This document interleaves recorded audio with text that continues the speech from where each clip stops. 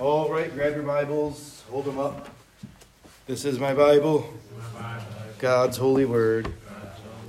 I can be what it wants me to be. My mind is alert. My heart is receptive. I will not leave the same. All right, Galatians chapter number 3. We're going to start chapter number 3. Have you noticed that we're starting to move a little more quickly? I was down with JJ on Friday, and we're about halfway through it. So the Galatians chapter number 3. We're going to read the entire chapter. I'm not expecting to get through the entire chapter, but I don't really know where to stop because it's one fluid thought. So I'm not saying I'm preaching the entire chapter today, but I don't know where we're going to stop. We're going to stop when it's a good stopping spot. Salvation is a free gift from God just because. Just because. I think that's the overwhelming thought that we'll see here in Galatians chapter number 3. Verse number 1, it says, O foolish Galatians, who hath bewitched you that ye should not obey the truth, before whose eyes Jesus Christ hath been evidently set forth, crucified among you. This only would I learn of you, receive ye the spirit of the works of the law, or by the hearing of faith? Are ye so foolish, having begun in the spirit, are now made perfect by the flesh? Have ye suffered so many things in vain, if it be yet in vain? He therefore that ministereth to you the Spirit, and worketh miracles among you, doth he it by the works of the law, or by the hearing of faith? Even as Abraham believed God, and it was counted to him for righteousness. Know ye therefore that they which are of faith, the same are the children of Abraham. And the scripture foreseeth that God would justify the heathen through faith, preached before the gospel unto Abraham, saying, In thee shall all nations be blessed. So then they which be of faith are blessed with faithful Abraham. For as many as are of the works of the law are under the curse. For it is written, Cursed is every one that continueth not in all things which are written in the book of the law, to do them. But that no man is justified by the law in the sight of God, it is evident, for the just shall live by faith. And the law is not of faith, but that the man that doeth them shall live in them. Christ hath redeemed us from the curse of the law, being made a curse for us. For it is written, Cursed is every one that hangeth on a tree, that the blessings of Abraham might come on the Gentiles through Jesus Christ, that we might receive the promise of the Spirit through faith.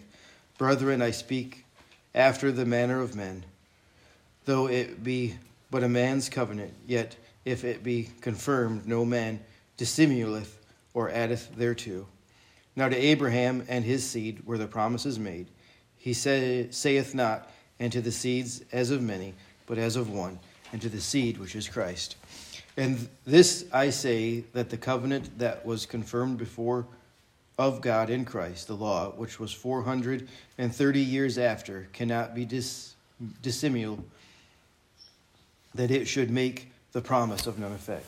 For if the inheritance be of the law, it is no more a promise, but God gave it to Abraham by a promise. Wherefore then serveth the law? It is added because of the transgressions, till the seed should come, to whom the promise was made, and it was ordained by angels in the hand of a mediator. Now a mediator is not a mediator of one, but God is one. Is the law then against the promises of God? God forbid. For if there had been a law given which could have given life, verily righteousness should have been by the law. But the scripture hath concluded all under sin, that the promise by faith of Jesus Christ might be given to them that believe. But therefore faith came, we were kept under the law, shut up with the faith which should afterwards be revealed. Wherefore the law is our schoolmaster to bring us unto Christ, that we might be justified by faith. But after that faith is come, we no longer under the schoolmaster. For ye are all the children of God by faith in Christ Jesus. For as many of you as have been baptized in Christ have put on Christ. There is neither Jew nor Greek. There is neither bond nor free. There is neither male nor female. For ye are all one in Christ Jesus. And if ye be Christ, then are you Abraham's seed and heirs according to the promise. Let's pray. Lord, we come before you this morning, Lord, and we're just thankful again that you allowed us to come and gather and worship, Lord. Just pray that you be honored, glorified, that you'd meet with us this morning as we look at this chapter number 3 of Galatians, Lord. I ask you all these things, your name. Amen. This is one of those sermons that I just had a hard time with. Thinking to myself, okay, God, why do you want me to address it this way and some of the things that are addressed? But I don't know. The very first phrase of chapter number 3, it says, "O foolish Galatians." How many of you have ever at least heard of the book, How to Win Friends and Influence People? That's just so you know that phrase goes against everything that book says. You don't walk in and start the conversation calling somebody a fool. That's what Paul did. And we're going to hopefully see and understand that in a little bit. I made the statement that the gospel takes us lower than we ever admit that we are. It takes us higher than we could ever dream of. But it takes us lower. Our pride is our opinion. Our pride comes from our opinion. In Sunday school, I was talking about how I was a little bit nervous about this, but chapter number 4 is right around the corner. We should be there in a couple of weeks, and then especially chapter number 5. I'm hoping that a lot of these things that you're going to be caused to think this morning, and you're going to be like, okay, Pastor, you're saying some things, you're doing some things that I don't understand. Just bear with me. I'm hoping that, especially chapter number 4 is right around the corner. Chapter number 5 is coming. Because as I was preparing, I was reading chapter number 5 this week. And all of these things, I'm like, okay, God, why do you have me saying this that we see in chapter number 3? It didn't even really, a lot of them make sense to me. But as I got into chapter number 5, I began to understand, okay, these things fit together. So like I say, please be patient. Christianity is a relationship. I was thinking this with the things that are going on with the virus and all of that. Depending on what area of the country you're in and what your leaders said, obviously we have to answer to God. So I'm not complaining or throwing anybody under the bus. But I was thinking about this. It's easy for the vast majority of churches to decide to cancel church because it's a religion. It's something that you do, and it's not physically safe for many people to come. And again, we all have to have wisdom, and that I understand. I'm not knocking anybody, but it's easy to be like, oh, we're just not going to do it. Because it's an activity. We're supposed to cease from a lot of social activities right now. But when it becomes a relationship, it becomes much harder. And I am thankful that I'm not in a different area of the country where it's more widespread than it is here. Because I don't know, I really probably would have a hard time canceling church. Again, I'm all for using wisdom. You know that we've taken steps to do our best to. But that's because it's a relationship. And when you're in a relationship, you want to be with that person. It drives Kendra batty, but I tell her this all the time. The more I have her, the more I want her. I don't like being separated from my wife. I don't like being separated from my kids. Why? Because they're my family. They're my relationship. Christianity is a relationship. It's not rules. And because, listen to this. Listen, this is where people, if you don't fully understand what Paul is trying to say, what he's trying to convey, we've talked about it for weeks, that, okay, if we're not under the law, we're under liberty, we can do whatever we want. But because we have a relationship, right conduct flows. See, these people that think that, well, I can do whatever I want. I found grace. I found liberty. I found freedom. I'm not saying they're not saved, but what I am saying is they haven't gotten a relationship with God. Because it's out of the relationship that right conduct flows. But every relationship is different. My relationship with my wife is different than your relationship with your wife. Probably the most glaring example and illustration that I can use is that me and Kendra have very, very different relationships with our respective fathers. Both me and my dad are very loud and boisterous, and we're just going to do what we're going to do type of. That's our personality. And so whenever we don't see eye to eye on things, Kendra has been there. And our voices are getting louder and louder, and we're getting very animated. And to the outside world, it would look like we are angry and that I am being disrespectful to my father. But that's just the relationship that I have with him. No one else is supposed to have that relationship with him. I will never forget the first time that I saw Kendra have this type of relationship with her father. Both of them are very dry. They enjoy poking at each other with dry zingers, if you will, many things like that. And I was thinking, her father is losing his hair, and so she'll say something about being bald. He honestly, you won't believe this, but he probably sings worse than I do. So there's one person in this world that sings worse than I do. And so she'll make comments about his singing. And in such a way, I was thinking to myself, if I ever talked to my dad that way, I'd be picking my teeth up off the floor.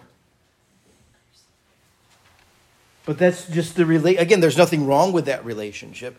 That's the relationship that they have. That's how they coexist with one another. Each relationship is different.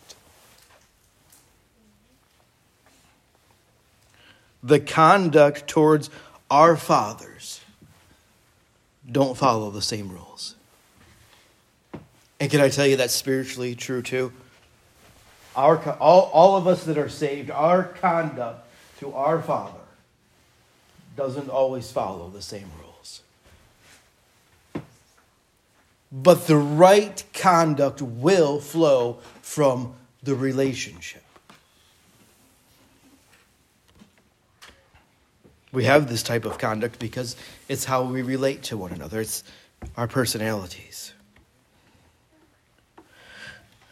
Rules emphasize what man does, and because of that, it minimizes what God has done. When we realize the true nature of God's relationship with man, we begin to feel foolish about all the things we thought that mattered. All of these things that each and every one of us, our opinions, our preferences, the way that we do things, the way that we act with our Father in heaven. When we realize that relationship doesn't start with us, it starts with Him. And He tells us through the leading of the Holy Spirit, through the reading of the Scripture, how we're supposed to have right conduct with Him. See, it doesn't start with us. It doesn't start with the right conduct. It starts with the right relationship. And because of the right relationship, the conduct comes.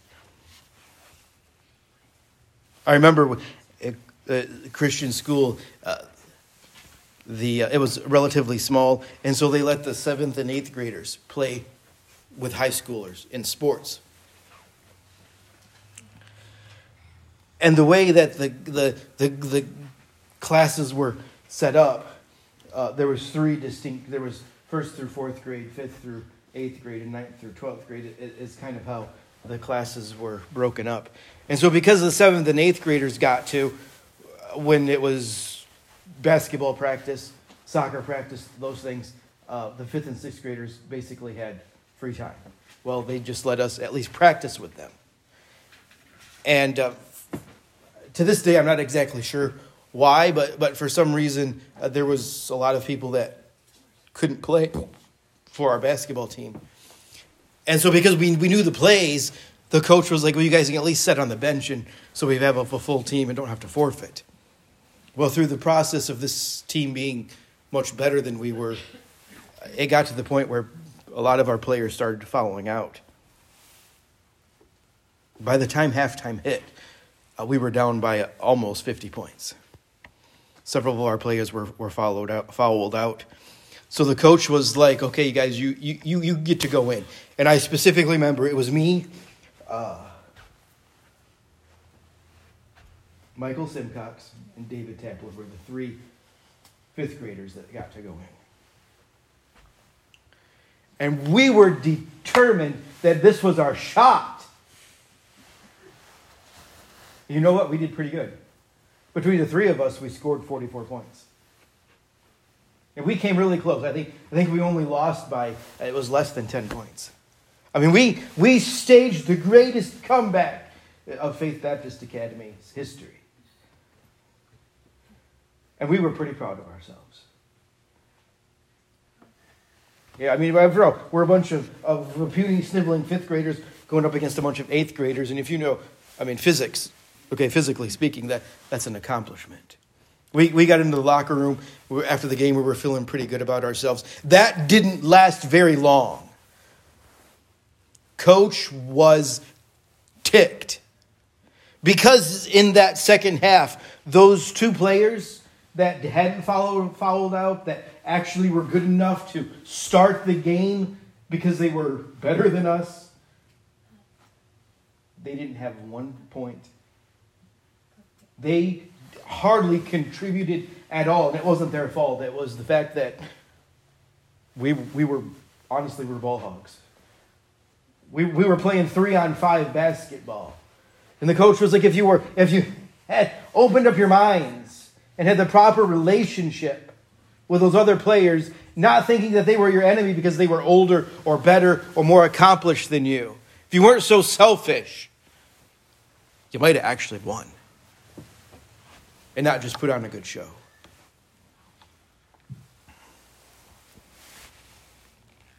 But see, that's an important lesson. We as humans, we are so bent on proving ourselves. And every aspect of life. We've got to be the best worker. We've got to be the best student. We've got to be the best husband and the best parent, the best this and the best this. And it gets to the point where we think we have to be the best Christian. But can I tell you that while God expects you to be the best Christian, He expects you to be the best Christian that you can be. He doesn't expect you to be this arbitrary, what makes a good Christian? Because, again, all the way back, what's the difference between someone who's a Christian and someone who isn't a Christian? The only difference is one has put their faith and trust in Jesus and one hasn't. But because you have put your faith and trust in Jesus, you have a different relationship with God. Because you have that relationship with God. That's where this whole idea of, well, we need to look like a Christian and act like a Christian. And I'm not opposed to any of those things. But we have to realize that look and acting like a Christian is different for each and every one of us. Obviously, there are things that are the same. But it's not all going to look the same all the time in everything. See, faith makes us as right with God as you'll ever be. You don't have to prove yourself. Listen, you don't have to prove yourself to God. And humanity and rules and regulations and all of those things, the law can't save you. So you don't have to prove yourself to the law either.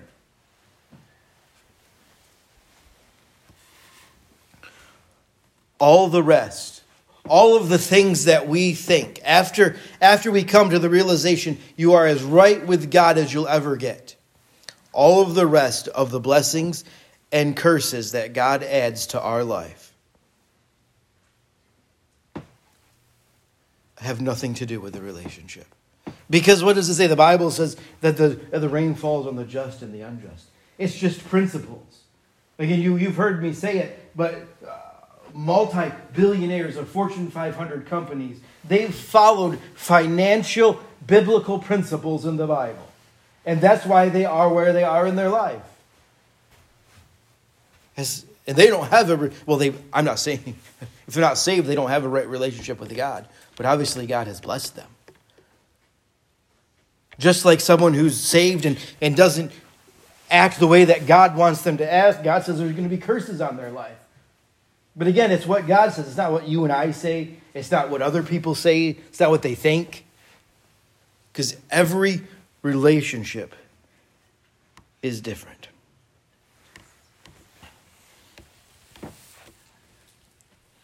Legalism is spiritual clicks. I want you to think about that for a second. When we go to, obviously bigger churches, it's easier, but we all have a tendency to only hang out with people we like. It's the same, birds of a feather flock together. But why do you hang out with those people? Because they're the most like you. They're the closest thing to the way that you think that you should act, because that's the relationship that you have with God. And again, if that's the relationship that they're supposed to have with God, that's fine. But so many times, I think especially new Christians and the world, the unsaved, they look at us and they think, well, I don't know that I'm supposed to act that way.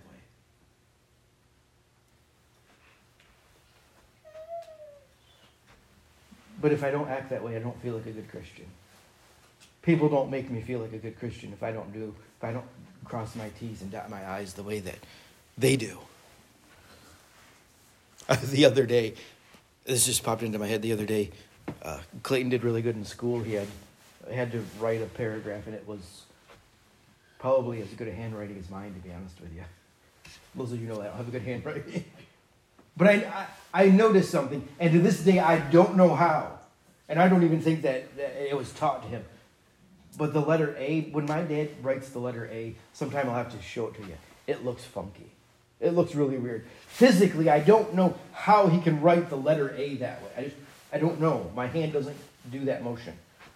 Clayton's A looked very similar to that. And I'm thinking to myself, it skipped a generation. As long as it's legible, it doesn't matter what it looks like. As long as people know that's a letter A. At the end of it, at the end of chapter number 3, we see that it says there's no rich, there's no poor, there's no bond, there's no free. There's nothing that we as human beings would use to estimate equality, value. God says that it's gone. It doesn't exist. God uses faith alone to judge us.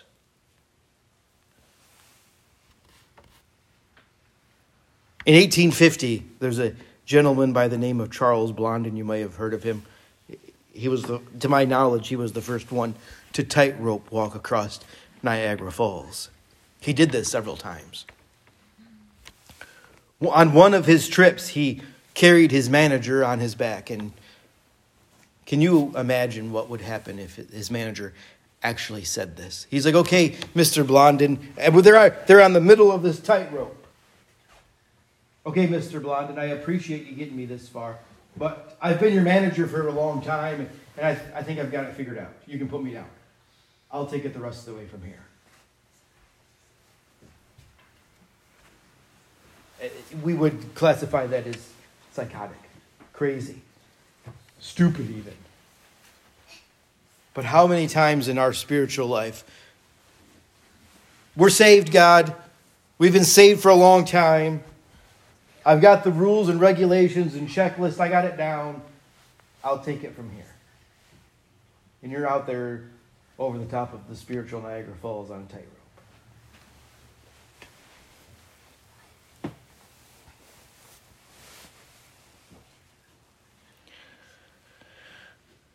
That's the situation that Paul is addressing here in chapter number 3. Now that we're saved, look at verse number 3. Are you so foolish, having begun in the Spirit, are you now made perfect by the flesh? That's what Paul is addressing here. Each and every one of us, we I would think so. We're constantly trying to be a better person. Both, a better cook, a better driver. In every aspect of our lives, hopefully, we're trying to always become a better person. So we're always asking ourselves, okay, what's next? What's next? How do we move forward? Now that we're justified, we're saved, we're all right standing before God, how do we become sanctified? How do we become usable for God? And this is the problem. We become concerned when we don't see the level or speed of growth that we expect both in ourselves and in others. Many times we can be our own worst critics. Why do I still do that? I've got to add another rule. I've got to add another regulation. I've got to do this. I've got to do this. I've got to do this. Well, that person's been saved a long time. I wonder why they still do that. After all, when I was saved for not nearly as long as they were, I was long past that. When we were up at the men's conference, the speaker was talking about he was saved, and it took him a long time to give up smoking. And it frustrated him because he would, hear all these stories about, I got saved, and instantaneously the desire to smoke was gone. Well, each and every one of us have a different relationship with God. It's not all going to look the same. Each and every one of us are at a different level, at a different place in our spiritual growth. Here's something shocking for you. Do you realize that you, at some level, in some area of your life, you're more spiritual than I am? I'm just being honest with you. At some level in my life, I'm more spiritual than the vast majority of other people. But it's not a competition. Because it's a relationship with Him. And God teaches us different things at different speeds and in different areas of our life. So we're saved by faith. But so many times we think it's up to us to grow.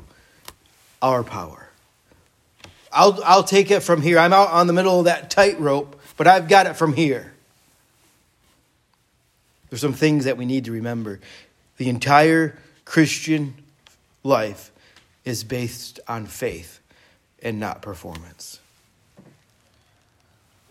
The Christian life is based on faith and not performance. We say that. It's in our doctrinal statement. We say we believe it. But I think practical application, we forget it. How many times, myself included, we judge people and we use ourself as the measuring stick. Well, when I was saved for a couple years, I already had that figured out. We're not the measuring stick. We're not the ruler. Well, I must be a little more holy, a little more closer to God because I've got that area down. I've got that figured out. While this is probably unintentional and a lot subconscious, if you will. But again, how many young Christians, they see this? And they think, okay, so this is the way that a Christian is supposed to act. This is the way that a Christian is supposed to be. And one of two things happen. And I think we're seeing it today. They become prideful and unwilling to see what the Scripture says. That my church, my pastor, what I had been taught was right. And they're unwilling to change even if God says so. Or they just simply get tired of it all and they leave church.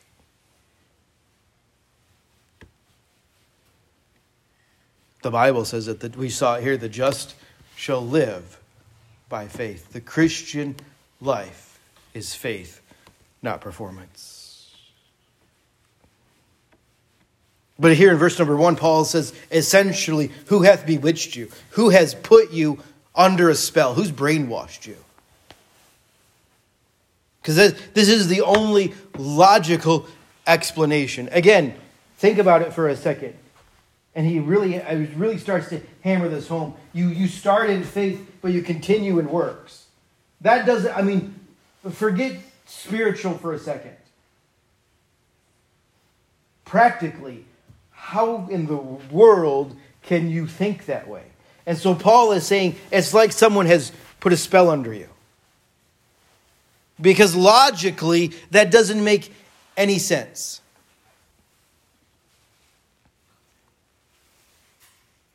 It's the only possible explanation that makes sense.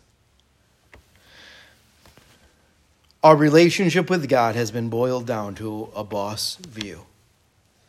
We view God as our boss. A lot of times when my phone rings, depending on who it is, it's Brother Madra, or I think I do it with Brother Cole, I do it with friends of mine. I'll always answer it, yes, boss. I try and be funny, I know. But a lot of times that's what we do with God.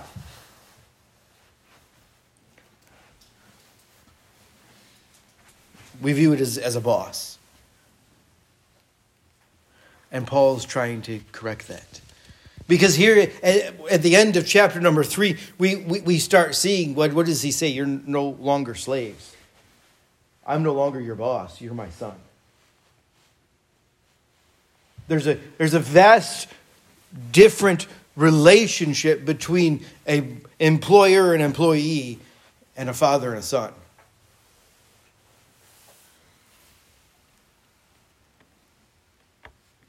Let me ask you a question. Why does God love us? All throughout the Bible.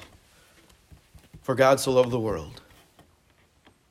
The very next statement is that he gave.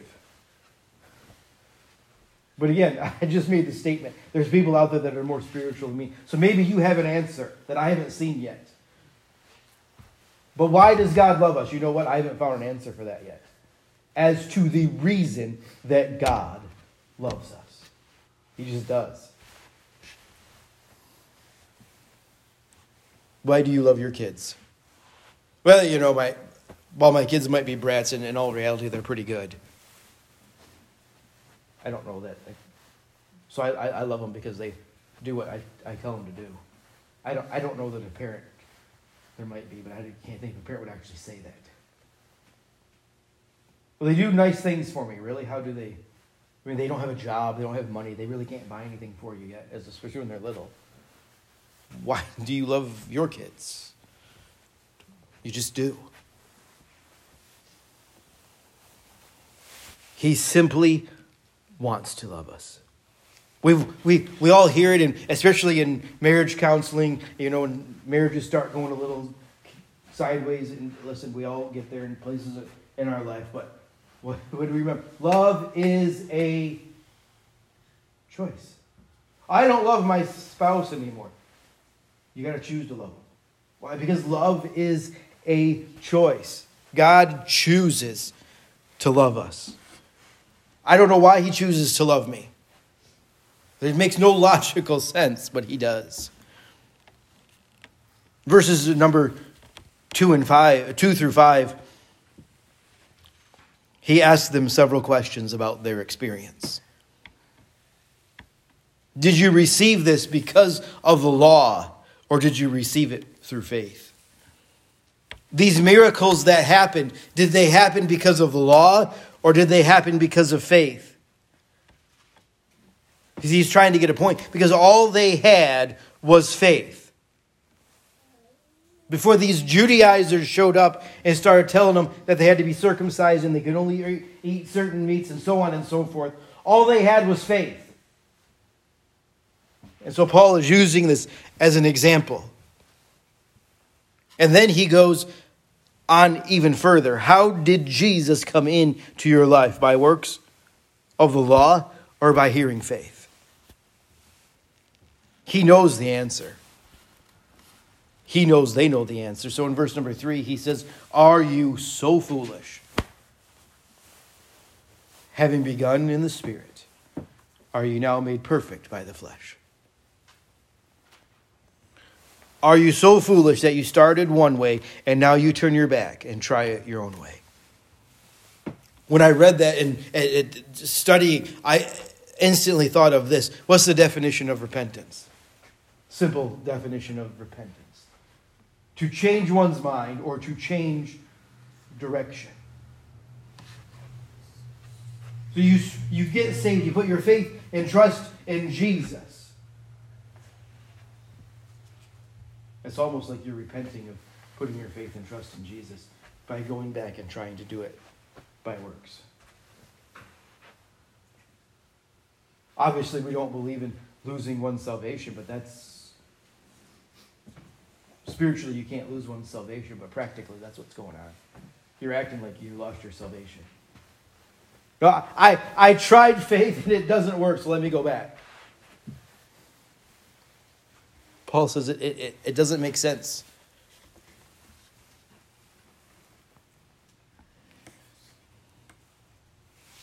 It's foolish to think that we can do what only the Spirit can do. Okay, God, you've taught me enough. I've learned enough. I can get it now on myself. The commandment to be filled with the Spirit. The only part that we have is to yield to the Holy Spirit. It's not something that we work up. It's not something that we conjure. It's nothing. All we simply do is say, okay, God, I'm empty. You have to come and fill me up.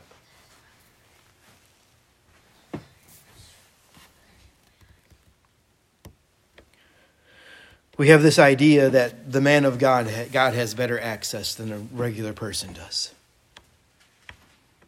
That they have some special inroad. You know, I've got God's cell phone number and you've got his landline. That's not how it works. We talked about it last week, that if we're not careful, but that's what this law-driven religion gets to. Is if you follow it down the path long enough that there has to be a man that can get you access to God. And I'm really not trying to pick on any other religion, but think about it. Just think about it for a second. Pick one. Pick them all. I dare say even a lot of independent fundamental Baptists think this way. That there's... Pick a big name preacher. They must have better access to God than I do because look at their life. So we put men up on a pedestal that they're never supposed to be. Last year we looked at our series on legendary figures of the Bible. I mean, there was murderers and adulterers and tricksters. And David, the greatest king Israel ever had, was a murderer and adulterer.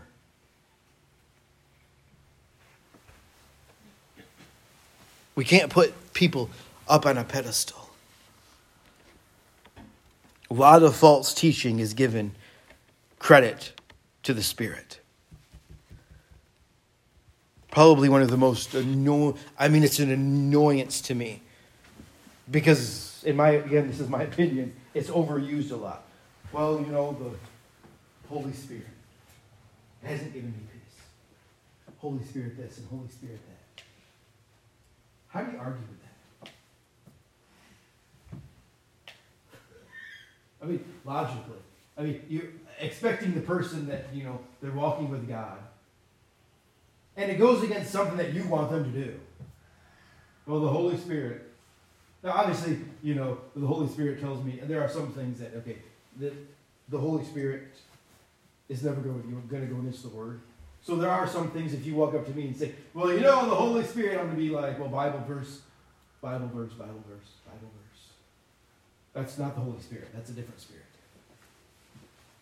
But that's kind of an annoyance to me. But can I tell you, there's a lot of things that is accredited to the Holy Spirit that shouldn't be. That it's really not him. It's like I said, it's a different spirit. If it doesn't line up with the Bible, the Holy Spirit's not teaching it.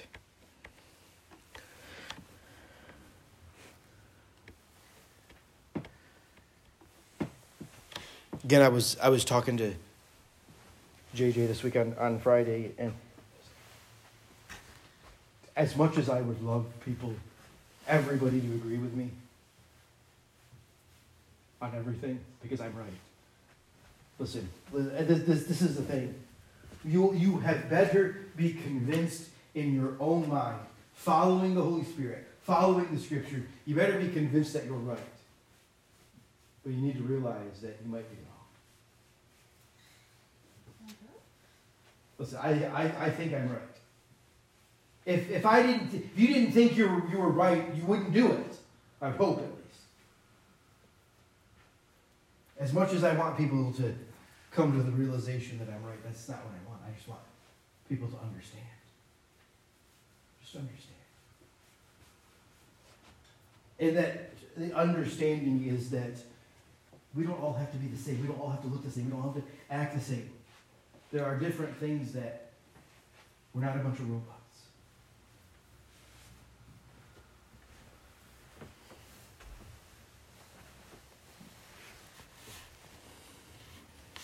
I've been there in my life. I thought this. I thought this.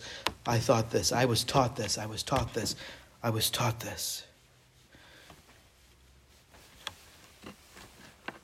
But is it in here? Again, there are principles. Listen, I don't watch a lot of news. Obviously, we're so surrounded by it, especially with the ease that we can get it on our cell phones and all of this. But I don't watch the 11 o'clock news. I don't read newspapers. Obviously, I have alerts that pop up on my phone and iPad and computer that big drastic things, because I don't think that you're supposed to have a head in the sand. But there's nothing wrong with the news. Now, for me, because of everything that happens in my personality, I can get very irritated and ticked when things happen. And if I'm not careful and I don't watch it, it's going to lead to anger. And that is sin. And so because of that, I have chosen to limit how much news I see. But there's nothing wrong with news. And so I can stand up there behind the pulpit and say, bless God, you shouldn't. No, that's for me. And there are lots of things in each individual person's life that for them, they can't handle it. And if we're not careful, we start putting that on other people. But where is that in the Bible?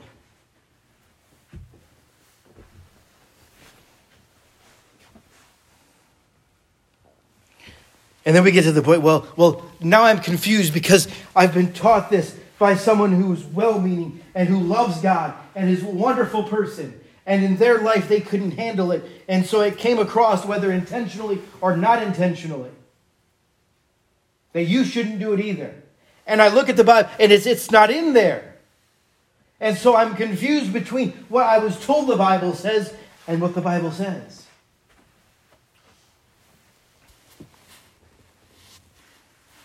Remember, God's not the author of confusion.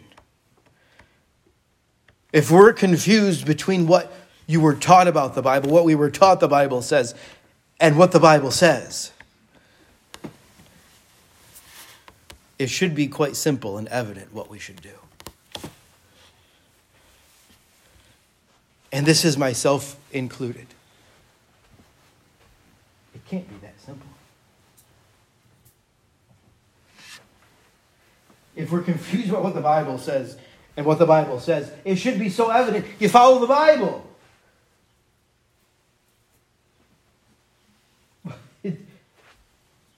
People are going to get mad at me. Because they're not going to understand. Just simply understand. You don't have to agree.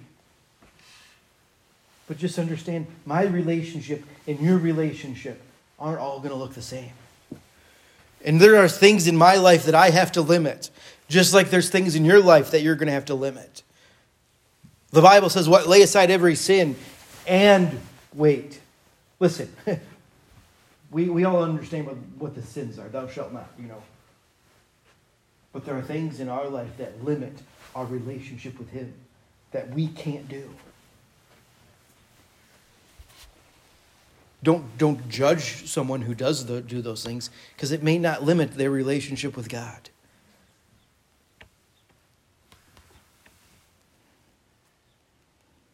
Faith comes by hearing. We weren't saved by doing. We don't grow by doing.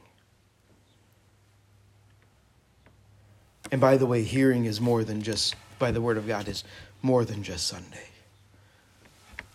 So you've heard it before. If you only physically ate once a week, you could live.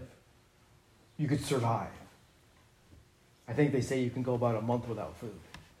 So, you could physically stay alive, but you wouldn't have a very healthy life. You wouldn't look very healthy. You wouldn't feel very healthy. You wouldn't have a lot of energy.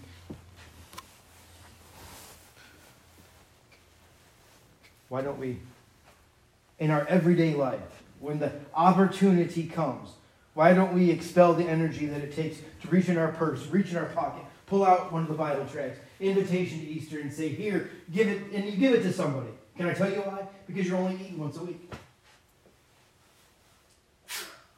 You don't have the energy to do it. You're just barely surviving. Listen, that's why I hand out papers. And I've run across an interesting article. I give it to you. Is everything in there? Do I agree with? No. Take them home. Look them over. Listen, I realize that we come to church and we come to hear the Word of God, and I'm the voice of the Word of God, but you shouldn't come here to hear me. You should come here to hear Him. And listen, you can hear Him every single day as you read the Scriptures yourself. Why? Because, like I said, I am convinced that I'm right. But I understand that there's a possibility I could be wrong. And as we read the Scriptures, as somebody challenges us, listen, if we're seriously doing what the Bible tells us to do, we shouldn't be afraid of people challenging us on things. Because if it's in there, we can prove it. And if it's not in there and we can't prove it, then we simply have to make one of two conclusions and say, listen, this is a principle that I see in the Bible to help me have a better relationship with Him. Or you know what? You're right. I shouldn't be doing it. Remember, the title of the series is No Other Gospel. Are we adding things to the gospel unintentionally?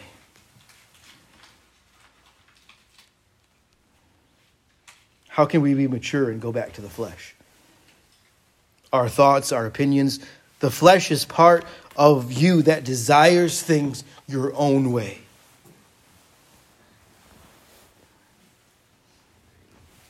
Listen, the flesh is the part of humanity that desires things the way that they want them. But so many times we equate the flesh with sin. Listen, I want to root for the University of Michigan. That's what I want. It's not a sin.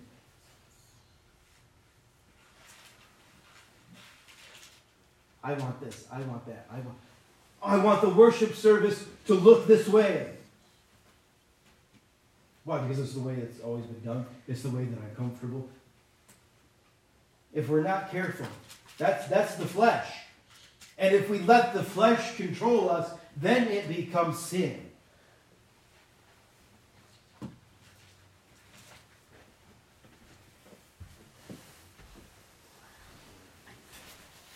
I'm comfortable with this. Listen, there's people, they've come to church. Good people, probably saved people, well-meaning people. Well, you know, preacher, I wish you'd preach on this topic a little bit more. Listen, that's the flesh controlling you in a spiritual way. Well, I wish we'd sing this song more. That's the flesh controlling it. Now, again, there might not be anything wrong with it, but when your desires are stronger than what the Bible says, and stronger than the leading of the Holy Spirit, and when you look at it and say, the Bible says and the Holy Spirit says that we do it this way, or we can do it this way, but I don't want to do it this way, and if pastor does it this way, then I don't like it. And you're going to what? Not participate? Quit coming to church? That's the flesh.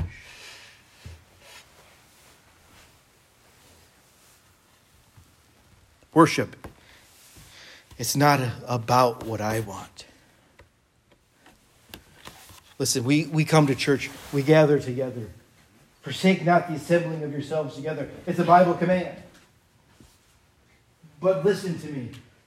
Biblical worship is about what He desires and about what He deserves. It's nothing about us.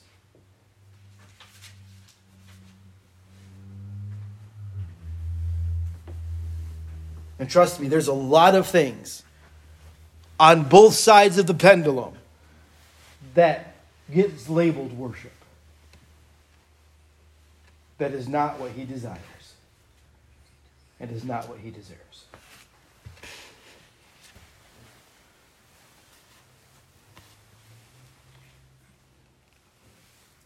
God promises to change us from the inside out. Begin in faith, grow in works. How many of you heard this? God helps those who help themselves. That's probably the biggest heretical statement of modern times.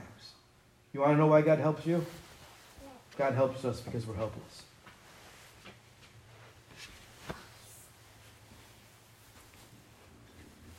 God helps us because we're all helpless. We couldn't help ourselves. If we could help ourselves, Jesus would have never had to die.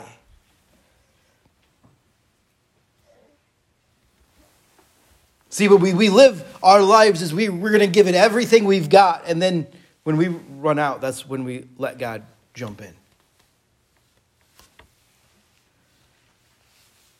But the truth of the matter is you just let God take control of it from the beginning.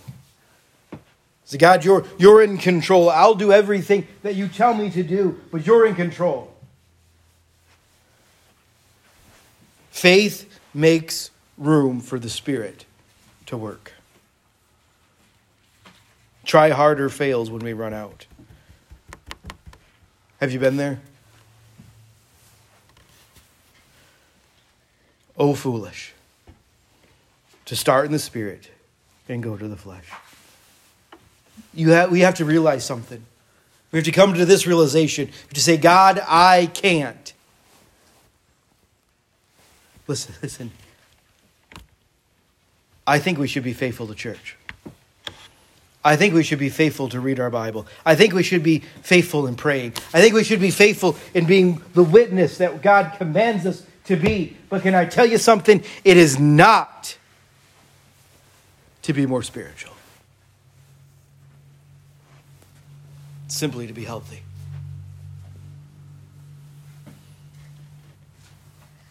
The successful Christian life is not about how far we've progressed. But it's about what we're relying on to get there. I've been there. Trust me. The vast majority of my life. Large part of my life. With this mentality. While it's not perfect. I understand I'm not perfect. I understand I'm not going to be perfect until I get to heaven. But I have a pretty decent grasp on it. So God, let's move on to the next thing. God, I want to move on to the next thing. God, I want to move on to the next thing. Right? Because I'm a goal-oriented person. I try and get things done. Sometimes that drives my wife nuts. Let's just move on to the next thing, and the next thing, and the next thing. As we climb the spiritual ladder,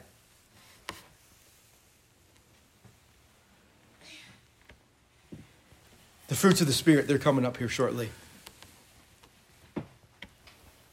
Can I be honest with you? Each and every one of us, some of the fruits of the Spirit we struggle with a little bit. Some of us struggle with more than others. Some of them I probably don't convey the best. I know that. The Bible makes this statement when, and I'm going to use an illustration, makes a statement that the wife is supposed to be the helpmeet, that she's supposed to fill in the deficiencies. And so I asked Kendra, I was like, listen, I realize that I don't convey all of, this is early in our marriage, I don't convey all of the spiritual fruits the best. Help me. You know what? I was wrong. I was wrong. It's not her job. While it is her job to fill in my deficiencies and be the helpmate, it's not her job to help me with the spiritual fruits of the Spirit. Fruit of the Spirit. But here's the amazing thing. Are you ready for this? It's not my job either. It's not my job to do them. It's my job to allow the Holy Spirit to do them. It's not my job to do them either. I'm just supposed to allow God to do his job. See, I know it goes against everything that we've been taught, naturally speaking. But again, all the way back, Genesis, sin came into the world. It messed everything up. Messed up our thinking. We have to be very careful that our worldly thinking isn't applied to spiritual principles. Old ways are passed away. All things are become new. Listen, we had all better be growing. If we're not growing, you're what? You're dying. But it's not about how far we've gotten, because none of us have arrived. We won't arrive till we get to heaven. It's about how have you gotten to the place where you're at in your life. Have you gotten to that place because it's the way that you think and the way that you were taught? Or was it because it's what the Bible says? Our thoughts and our preferences, or was it simply God? This doesn't mean that we're not passive. It takes effort. But can I tell you, grace-driven effort is far more effective than law-driven effort.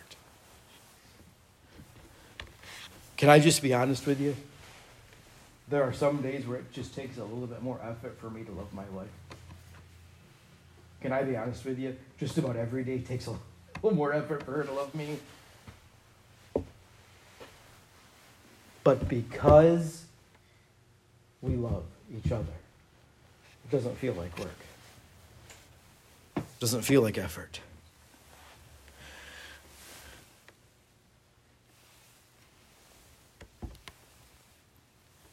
We're commanded to love our enemies. You can't love your enemies. You can't do it. I can't do it. So the only way that it can be accomplished is for God to love our enemies through us. You said, I can prove to you that you can't love your enemies. You can't even love me without God. And I'm not your enemy. At least I hope I'm not your enemy. You can't even love your spouse all the time without God. He's the only one that could ever do it. So let Christ love your enemies through you. See, while the command to love your enemies is still there, the responsibility isn't on us, it's on him. God, I can't do it. These people wandering around with hazmat suits